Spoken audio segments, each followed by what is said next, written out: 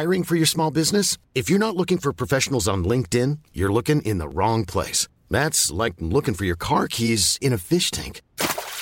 LinkedIn helps you hire professionals you can't find anywhere else, even those who aren't actively searching for a new job but might be open to the perfect role. In a given month, over 70% of LinkedIn users don't even visit other leading job sites. So start looking in the right place. With LinkedIn, you can hire professionals like a professional. Post your free job on linkedin.com/people today.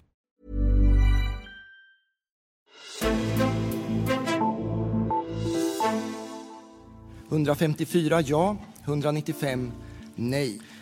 Eftersom mer än hälften av riksdagens ledamöter har röstat nej har kammaren förkastat förslaget att utse Ulf Kristersson till statsminister. Ja, sådan lød det onsdag morgen, og dermed er der intet nyt fra Øst. Sverige har stadig ingen ny regering. 195 stemte nej til, at Moderaternes Ulf Kristersson kunne blive ny statsminister. 10 uger er der gået, siden svenskerne satte kryds i stemmeboksen, og resultatet fra den afstemning gør, at det er mere end normalt vanskeligt at skrue et flertal sammen i Riksdagen. Ingen vil lege med Sverigedemokraterne, der fik 17,5% af stemmerne, men hvilke andre udveje er der for at danne en regering? Vi sætter spot på Sverige i dagens Altinget Azure. Mit navn er Henrik Axel Bugter. Og jeg har fået besøg i studiet af dig, Emma Quirin Holst, for at hjælpe mig med det. Velkommen til dig. Tak. Du er journalist på vores forside-redaktion, hvor du har dækket udviklingen i det svenske valg. Og Emma, kan du ikke lige sådan prøve nogenlunde kort i hvert fald at ridse op, hvor vi er henne i processen nu, og hvordan vi er kommet dertil i Sverige? Jo, lad os starte med valgresultatet. Det var jo et meget splittet valgresultat efter valget til Riksdagen den 9. september. Det var sådan, at den såkaldte røde-grønne blok, lidt andet af Stefan Löfven, den socialdemokratiske statsminister, de fik 144 mandater, mens den borgerlige alliance fik 143 mandater. Men det er sådan, at du skal have 175 mandater for at have flertal i Riksdagen i Sverige. Og det er så Sverigedemokraterne, der sidder på de resterende 62 mandater. Og dem er der ikke nogen af de øvrige partier, der har lyst til at samarbejde med. Og der var der ikke nogen sådan naturlig, der var ikke noget naturligt flertal for en ny regering. Okay.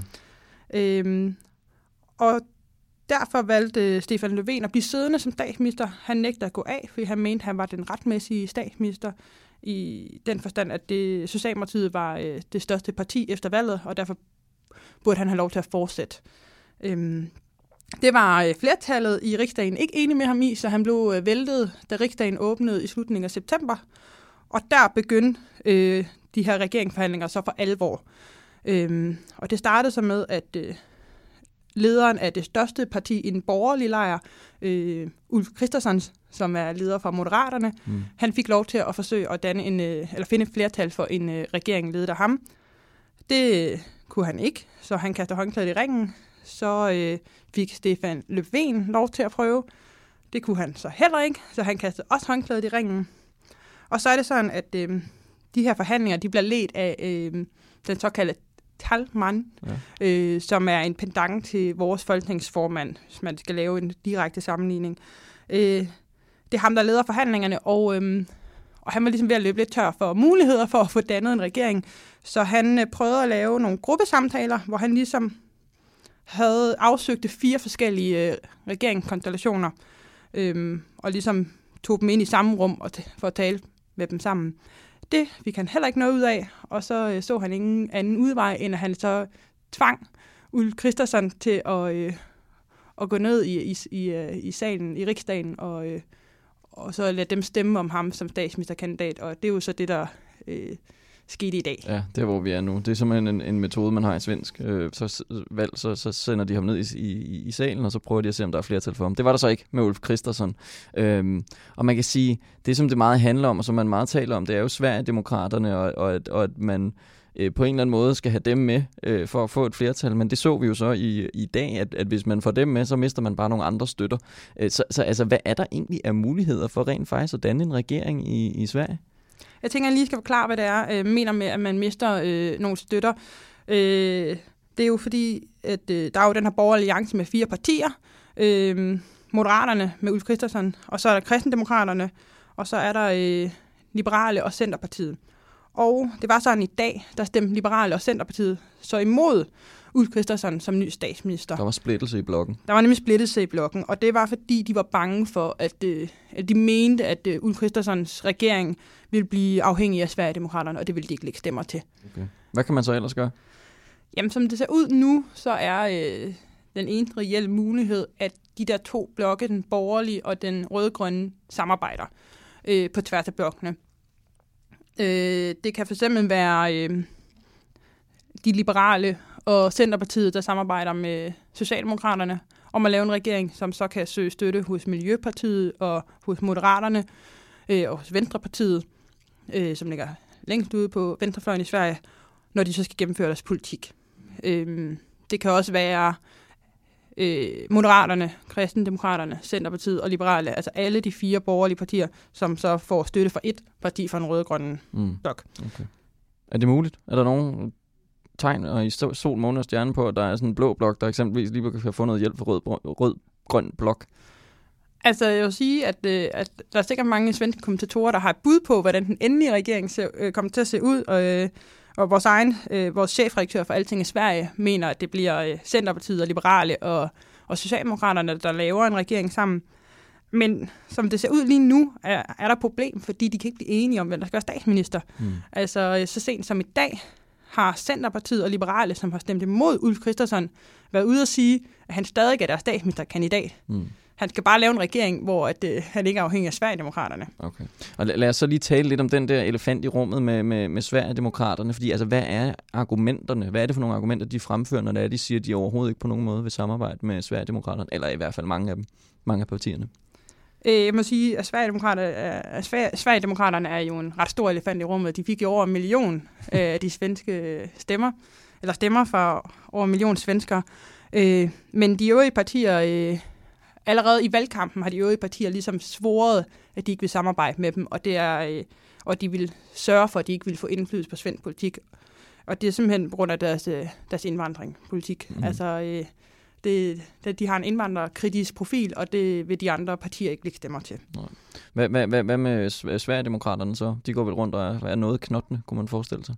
Ja, især efter valget, hvor de jo blev det 3. største parti, så er de ret sure over, at de ikke kan få vekslet det om til indflydelse. Og så peger de på de andre lande i Norden, heriblandt Danmark, også Norge og Finland, hvor parlamenterne godt kan samarbejde med partier, der minder om Sverigedemokraterne. Okay.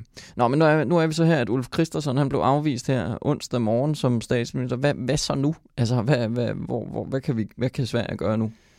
Eller hvad er det næste skridt? Jamen, næste skridt er jo så ham her, talsmanden, formanden. Han skal så ligesom videre med det her regeringsdannelse. Og næste skridt er, at han i morgen torsdag har indkaldt alle partierne samtaler enkeltvis. Og efter de samtaler, der vil han så komme med en melding om, hvad næste skridt bliver. Og det kan enten blive, at vi går tilbage til at gøre, altså det starter med, at han ligesom giver mandat til en partileder, som så går ud og forsøger at finde flertal bag en regering. Og det kan være, det Ulf Kristersson får lov til at prøve igen, eller Stefan Löfven får lov til at prøve igen. Eller Annie Lööf, som er formand for Centerpartiet. Og hun er jo interessant, fordi at Centerpartiet er, hvad kan man sige, et borgerligt midterparti, og hun kunne måske sætte sig i en gunstig position, hvis hun kunne være med til, at hun kunne sørge for et flertal på tværs af blokkene. Okay. Så hvis hun får muligheden for at afprøve det. Og så er der også en andet scenarie, det er jo, at han så tvinger en ny ned i salen, for at blive stemt om, ligesom Ulf Kristersson blev det i dag. Ja. Og der har Stefan Löfven sagt, at det har han ikke lyst til, hvis han ikke er sikker på, at han kan blive... han ikke er sikker på, at han har et flertal for sig, men det er bare sådan, at det kan man ikke selv bestemme, så det er... Kan du lige prøve at sætte nogle ord på det? Altså, hvorfor er det, man gør sådan? Hvorfor bare sender en ned, som ikke rigtig vil måske være statsminister, men så skal man stemme om ham alligevel? Det gør man, fordi at det er sådan i Sverige, at der skal du stemme om en statsministerkandidat i Riksdagen 4 gange, og så bliver det automatisk udskrevet nyvalg. Okay. Så for at få noget fremdrift i de her forhandlinger, så bliver man nødt til at sende nogen ned til afstemning. Også fordi jo tættere vi kommer på nyvalg, så lægger han mere pres på partierne, og måske kan han så på den måde være med til at gøre dem mere samarbejdsvillige og villige til at afsøge det der samarbejde på tværs af blokkene. Ja, jo nærmere vi kommer et valg. Ja. Okay. Hvis lige her til sidst, skal vi bare lige, er der nogen, der holder øje med, hvad der sker i den svenske valgstemning? Ændrer det på noget sådan rent stemmemæssigt i den svenske befolkning, det her? Der er kommet et par målinger siden valget, hvor at Sverigedemokraterne går lidt frem, og Moderaterne, altså Ulf Kristerssons parti, går lidt tilbage. Men det har ikke været sådan det helt store udsving, der har været værd at skrive hjem om. Okay. Jeg er sikker på, at du skriver om det, når det er, at der er noget at skrive om. Man kan i hvert fald følge med både på Altinget.dk og på Altinget.se om den seneste udvikling i Sverige. I første omgang så vil jeg sige tak til dig, Emma Kverin Holst, for at komme på besøg i podcaststudiet. Selv tak. Journalist på vores Forsød-redaktion, men inden vi runder af, så har jeg fundet 3 historier fra Altinget frem til dig.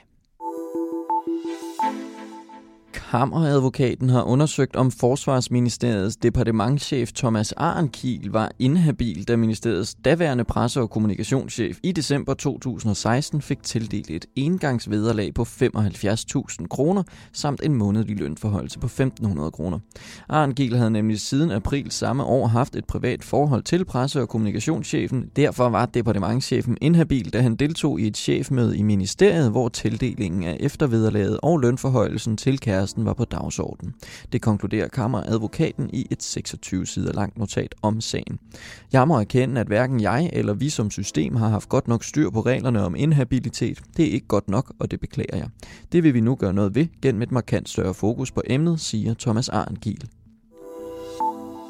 Regeringens ambition om at stoppe salg af benzin- og dieselbiler fra 2030 skal ikke kun ses som en løs målsætning. Bliver det nødvendigt, vil transportminister Ole Birk Olesen fra Liberal Alliance arbejde for et egentligt forbud for salg af biler med kun forbrændingsmotorer.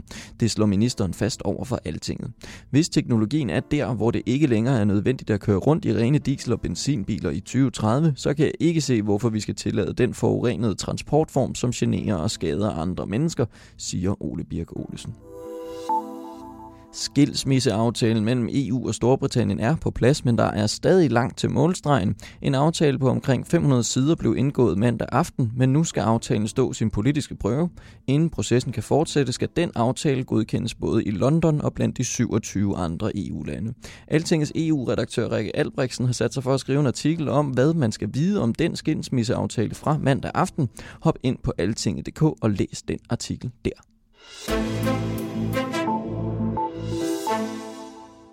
Tak fordi du satte tid af til at lytte til Altinget Azure. Husk, at du kan høre os i Spotify, og at du meget gerne må vurdere os i iTunes.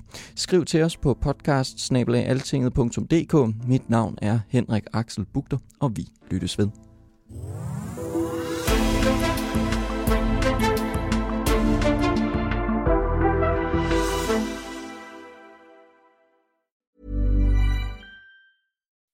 When you make decisions for your company, you look for the no-brainers. If you have a lot of mailing to do, Stamps.com is the ultimate no-brainer. Use the Stamps.com mobile app to mail everything you need to keep your business running with up to 89% off USPS and UPS. Make the same no-brainer decision as over 1 million other businesses with Stamps.com. Use code PROGRAM for a special offer. That's Stamps.com, code PROGRAM.